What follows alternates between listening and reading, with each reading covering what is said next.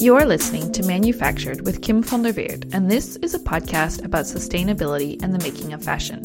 Join me every week in conversation with the people who manufacture what we wear.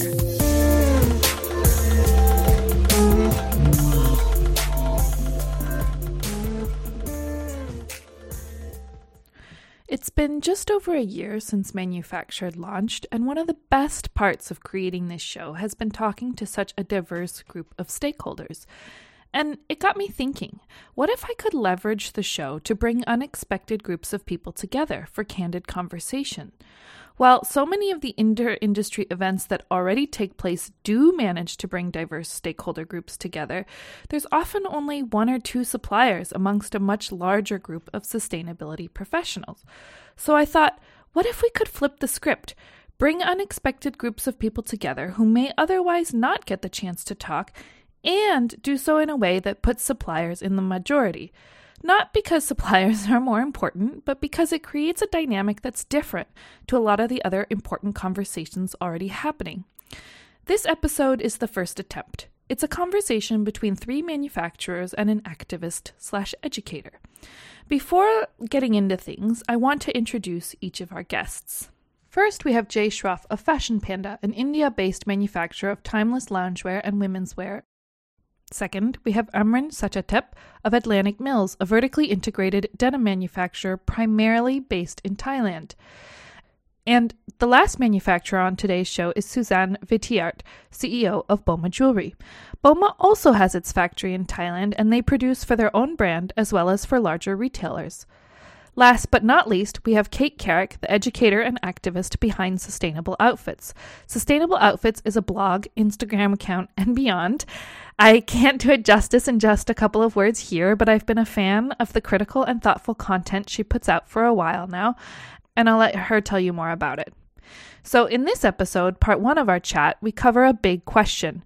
As an educator and activist, it can be hard to filter the real from the noise. And side note, this can be hard even for people who are in the industry. So what kind of information would Suzanne, Jay, and Amran like to see Kate looking at when educating the public about the fashion industry?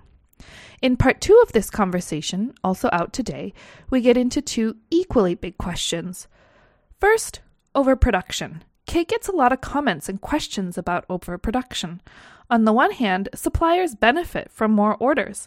On the other hand, they too are people who want to pass on an inhabitable planet to the next generation. How would Suzanne, Amran, and Jay like Kate to engage in conversations about overproduction? Second, we talk about the common practice of calling out brands. What do Jay, Amran, and Suzanne think about activists and educators calling out brands? Is it helpful? How does it impact their businesses? And what does Kate think of their suggestions? This podcast is a passion project and a labor of love. Support the show by following me on Instagram at manufactured_podcast, or sign up for the bi-weekly newsletter at www.manufacturedpodcast.com for an overview of the latest episodes, articles I've recently published, and links to Off the Beaten Path reading.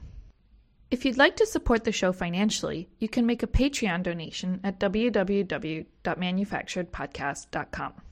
Last but not least, don't forget to leave a review on iTunes and hit subscribe. This helps other people find the show, and I'd really love your help with that.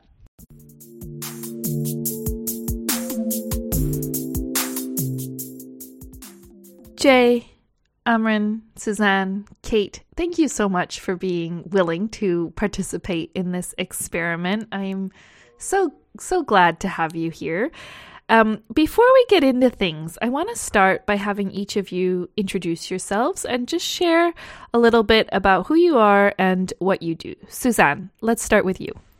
My name is Suzanne Vetiart. I'm based in Seattle, Washington. I'm the CEO of Boma Jewelry. We are a 40-year-old family business. The company was started by my parents in Seattle.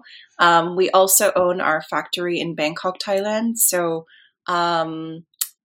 before the pandemic, I used to travel quite often back and forth between Seattle and Bangkok.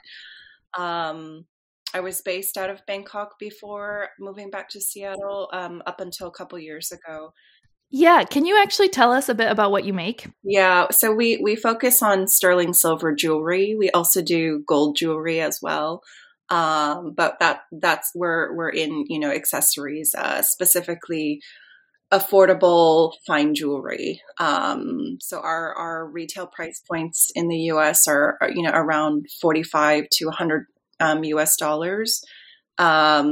And we also through the factory, we manufacture for other major retailers as well. And I guess for us our factory is 200 people. So we still see ourselves as like small to medium. Our factory 20 years ago was 500 people, and we used to produce for like QVC and like really, really big major retailers, Target. But though, when you get to that scale, it's just like there's no equity. And so that's kind of been our focus, is like, do what we can do, but also do it at a scale where we can kind of find the right balance in equity. Because I think that's really, the biggest issue is like quantity and volume and scale. And as you get so big that you have no control, especially as a manufacturer. And we're unique because we are in retail, so we can speak directly to the customer.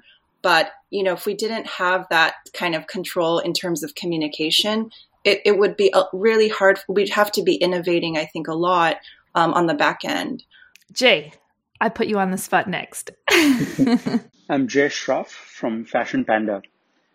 We're a manufacturer providing design to delivery capability to our clients.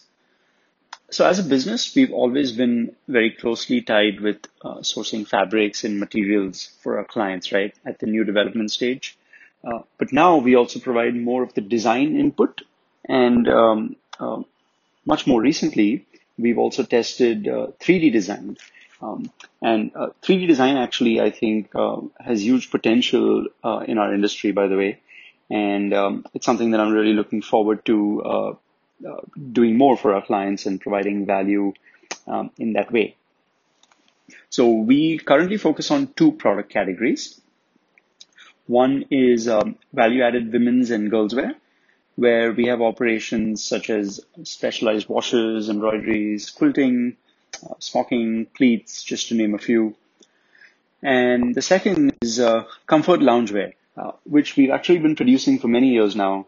And it's a category that, while we saw many brands get into this category for the first time after the pandemic, but it's something that has become a crowded market almost now for the end consumer.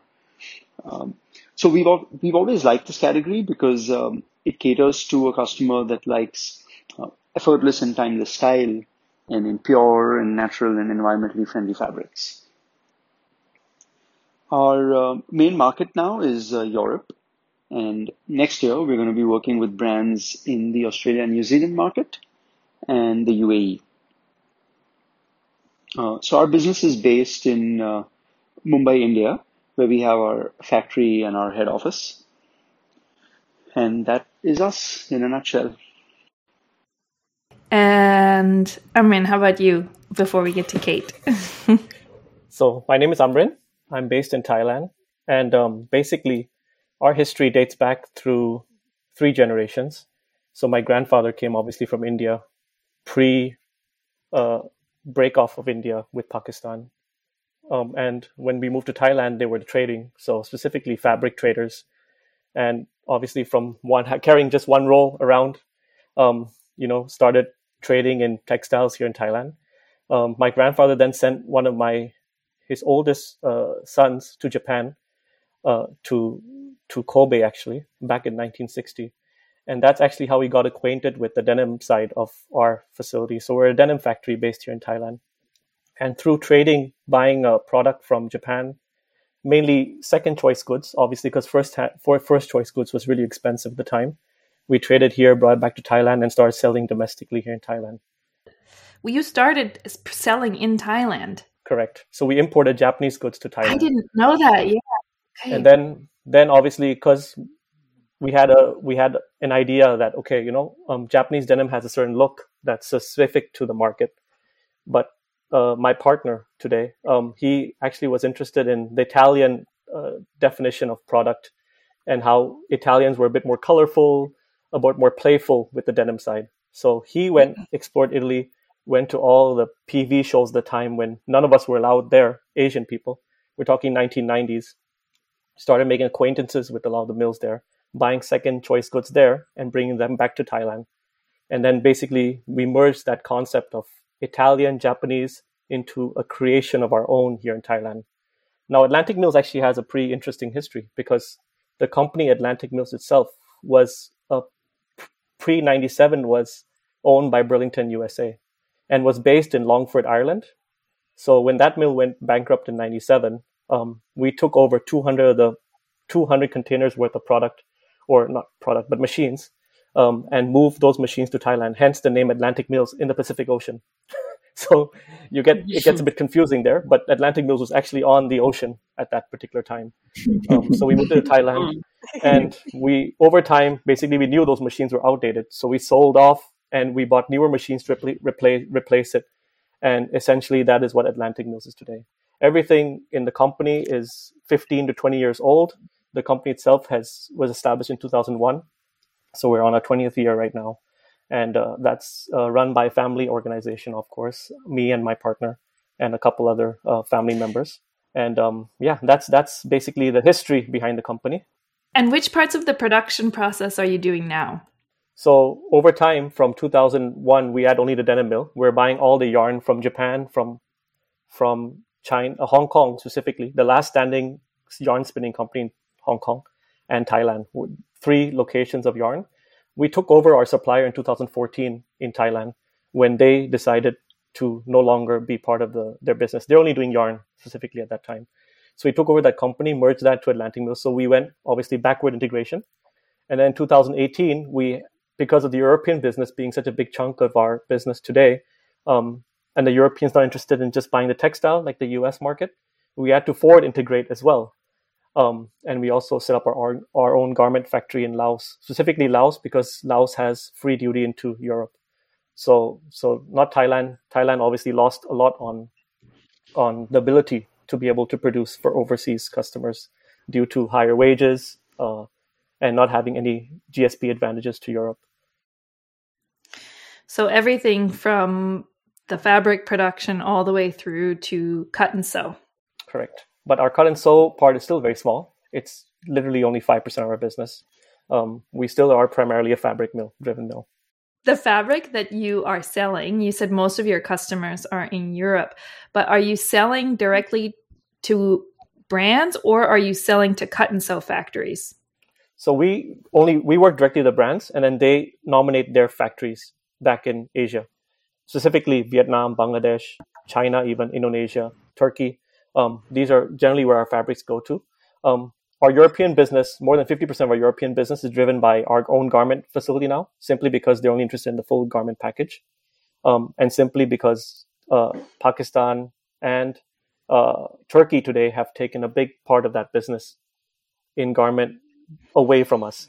So we have to obviously provide the full package. But as far as US customers are concerned, all of it still, the US people still want to have and decide on their fabric, on their cut and make. They still want to be innovative.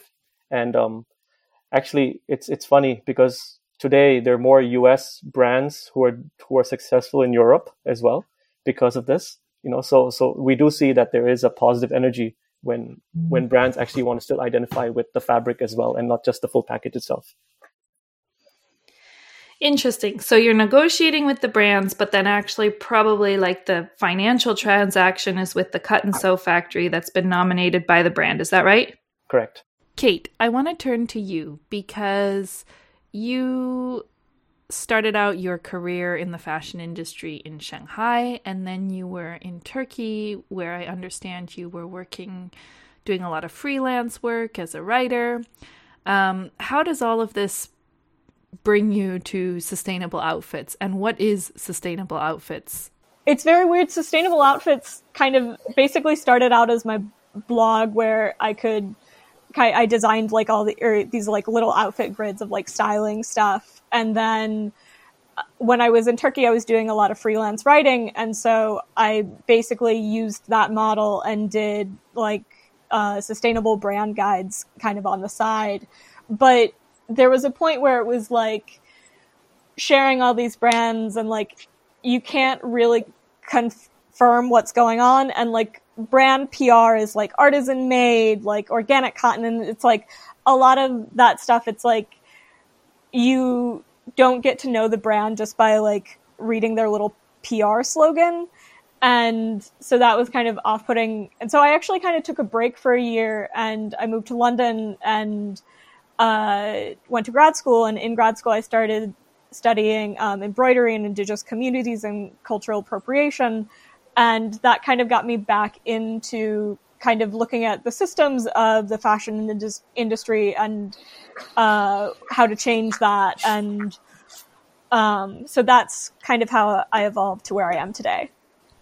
How would you kind of describe what you do now? I would say like part of it is education, part of it is activism, part of it is awareness, and then part of it is kind of my own personal thoughts as I kind of go. Like I go on lots of rants about things because right now, I guess Instagram is, I mean, they only have like 1,000 words that you can write in a caption, but that's kind of my writing platform as well. And I found that it's a really nice way to get out things and kind of create traction on things in like short little bites. And that with social media being the way it is, short little bites is kind of how you have to go about things. Kate, I think you've kind of hit the nail on the head there, because I think the crux of the issue is how are educators or activists or people sort of in your position who do have a large platform and a following, how are they supposed to access the information that you need in order to be able to ensure that what you're putting out there is, sort of represents the real situation, right? And I think this is an especially relevant question given that one of the themes that comes up again and again and again on this show is an unequitable distribution of financial risk and reward, and how this sort of basically is the sort of problematic foundation that needs to be fixed before we can even begin to tackle any of the other anything else in the sustainability agenda. But this comes down to relationships and is not information that's available to the public. And Jay and Amran and Suzanne, I'm curious your take on this as suppliers. Like, what would you like to see people like Kate looking at? Jay, let's start with you. I think it's the numbers. I mean, I think there will have to be fewer suppliers in the mix, right? And that'll just happen as a function of, I think when people, when factories, as happened during the pandemic, were having to shut down, which is obviously a terrible thing, but I think the market is going to decide that. And that's why I think it's going to take a long time for it to happen. I'll jump in. I think that maybe, it's really counter sort of intuitive to always be looking for like the silver bullet of answer or solution. I just really think it's like we have to contextually accept that we're in a very complex issue or problem. I mean, just like any one of the larger issues we have, living as, citizens of the planet. And so I think for me, it is really heavy. It's so much. And I think as a human, we just don't know how to process it. It's so overwhelming. But I think that you see that there are people who are doing things consistently over time. And then you look back and you see how much progress you've made. And I think that's sort of like maybe what we have to pay attention to is that 5 years ago, look where we were and look where we are today. But I think if we're like always forward thinking, it's just so much to kind of trudge through. And it's so complex and it goes up, goes down. It just like, it's too much. But I think when you look back, you really see that progress. At least it's for us too. It's like, I came into this industry about 6 years ago. I was working in a different industry. But I do see like even within our own kind of footprint, like we've made a lot of progress just by being consistent and wanting to learn how to do more. And we try to be pretty good too about being honest about, like, we still have a lot of work to do. We know that we are a lot more transparent than most other jewelry companies, but we try to be like not righteous about what we do, because I think that really confuses customers as well. Like if you're like, we do this and they do that and they're really bad, I think that just, and then you get those like sound bites and whatever, and then it's really empty.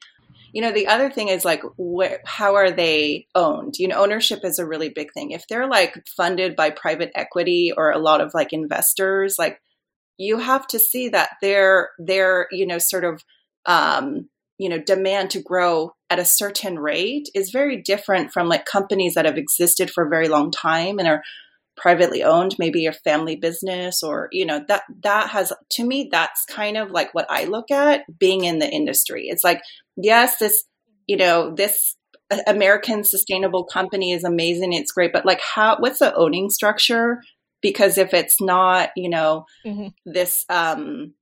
this sort of model that's really built to sort of last, it's one that's just accelerated growth that has a lot to do with the supply chain. Jay? I think, I actually like what Suzanne just said, in that, this last part about you got to look at the ownership structure and you see what, say the brand or your customer is driven by, right? I mean, if you're owned by private equity, you're driven by different metrics, and you're obviously looking at, you're looking at it differently than if you're family owned, for example. But so I think in that sense, like that whole question, the overarching question of like distribution of financial risk, in the supply chain, I think like it could happen, and it's great to see for it to happen in like small pockets. But my comment earlier was about, for it to happen sort of across the industry, far and wide, that I thought was going to take a lot of time, which is what I covered earlier. But it would be very interesting to see it. And I think even for us as a business, I've talked to you about this, Kate, Kim before, shared my thoughts on, how I would look to, whenever I do get to meet with my customer, right, say that's next year, face to face, I'd love to talk to them about this concept of how we can do this in a long-term partnership with the shared equity in this, right? And that's not an easy conversation to have, but it would be very interesting to get there, right? I mean, that would be a goal for us. Yeah, and Suzanne, I really liked another thing that you said too earlier, which is like, I don't think you said it in these words, but so you tell me if I'm totally misconstruing them. But it's almost like one of the things that I look for too is like, these are systemic problems, and that means we're all like our point of departure should be we're all guilty in some way, we're all implicated in some way, and so the question is like, in what ways are we implicated? In what ways are we contributing to the problem or to the wrong incentives? And a lot of most of the suppliers that I talk to are really willing to have that conversation and to talk about, in what ways, are they, do they feel good about what they're doing? And in what ways would they like to be doing better? And I think like what's missing for me is that I don't think it's rare to see that kind of vulnerability coming from the brand side. And that's personally what I would like to see more of, is like, having brands say, okay, well, these are the things that we're doing, and these are the ways that we contribute to these issues. And this is how we're thinking about, changing that, as imperfect as it might be. But I think like, with culturally, and especially with like the rise of cancel culture and stuff, like there's not a lot of room for that kind of conversation, a kind of like a conversation where people are vulnerable and able to sort of be open about, how they might like to be better.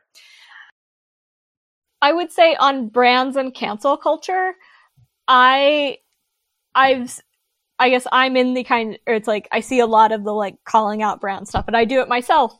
But a major fast fashion brand has never been canceled. And I think that actually a lot of what people want is vulnerability from the brand. It's like Helena Hemlerson, who's the CEO of H&M, not coming out and saying like, oh, we're the most sustainable brand in the world, and like all these things. It's actually more of like okay, we know that like X, Y, and Z is bad, and like we could do this and this and this, and this is why we haven't yet, and like maybe we're working on it. And I think a lot of the times with like brand PR, there's a whole system of kind of magazines and documentaries and PR statements that these brands use and like celebrity endorsements that create an area where I wouldn't say that there's no room for brands being vulnerable. I would say that